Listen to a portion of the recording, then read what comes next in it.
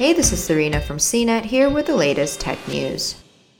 One of the key pieces to the puzzle of our long narrative arc as a human species may have been hiding at the bottom of a well in China for almost a century.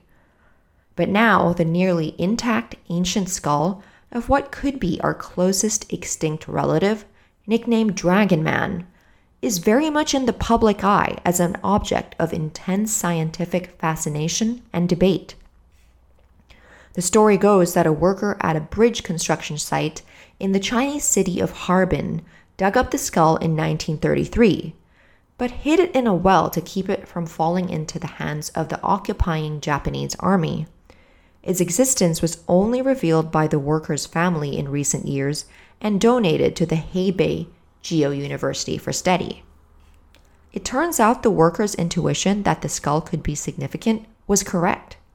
The Harbin fossil is one of the most complete human cranial fossils in the world, says Qiang Ji, a professor of paleontology of Harbin Geo-University and author of a study on the skull. He said that in a statement. This fossil preserved many details that are critical for understanding the evolution of the Homo genus and the origin of Homo sapiens, he says. The Harbin cranium is the true big box of skulls for Homo genus. It's a massive dome with room for a modern human brain, but with bigger and somewhat squared-off eye sockets, imposing brows, wide mouth, and plus-sized teeth.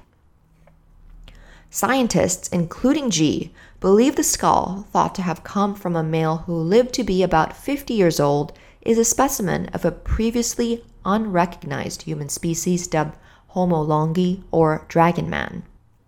A trio of papers was published Friday in a journal called The Innovation, and make the provocative suggestion that we are closely related to dragons, or at least to dragon men and dragon women.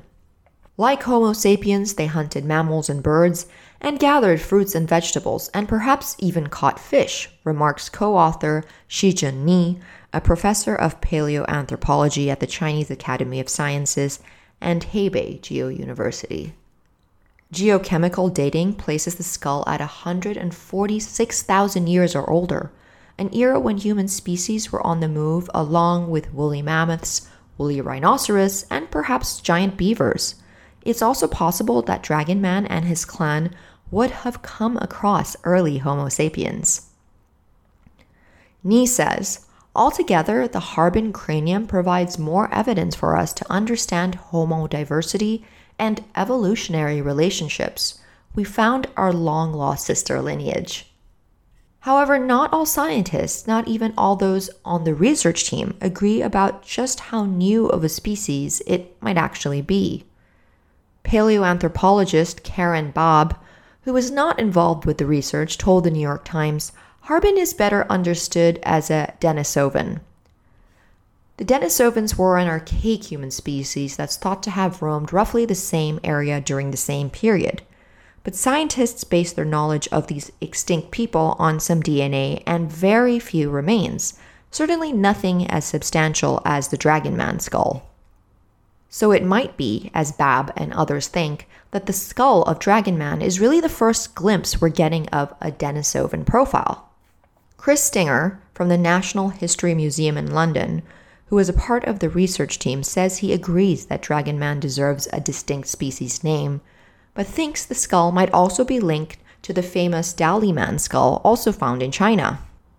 Stringer writes, I would prefer to place the Harbin and Dali fossils together as Homo daliensis.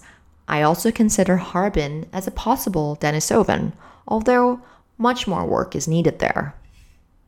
While few seem unanimous about the specific interpretation of what Dragon Man's debut means, Stringer speaks for numerous other scientists who agree it's a big deal.